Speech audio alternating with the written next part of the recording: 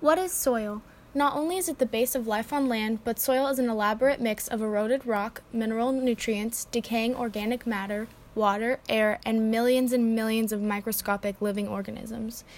Soil can be formed in multiple ways. It typically begins when the particles are broken down by physical, chemical, and biological weathering. So what makes soil the base of life on land? That's easy. Soil is in some ways equivalent to the foundation of a house. Soil provides necessary nutrients needed for plants to thrive. Without soil, no plants. Without plants, well, you get the point. Not only does soil provide nutrients for plant growth, but it also purifies and stores water. And it controls the Earth's climate by removing carbon dioxide from the atmosphere and storing it. Soils that have developed over a long period of time are called mature soils. These mature soils contain at a minimum 3 horizontal layers. Each type is very distinct in texture. There are 4 soil horizon layers, A, O, B, and C.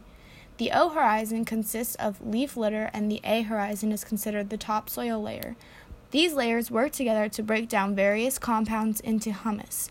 The B horizon is considered to be the subsoil layer, and the C horizon is the parent material layer. These two consist of most of the soil's inorganic matter. For example, they break down rock, sand, silt, and clay. So this is why soil is the base of life on land.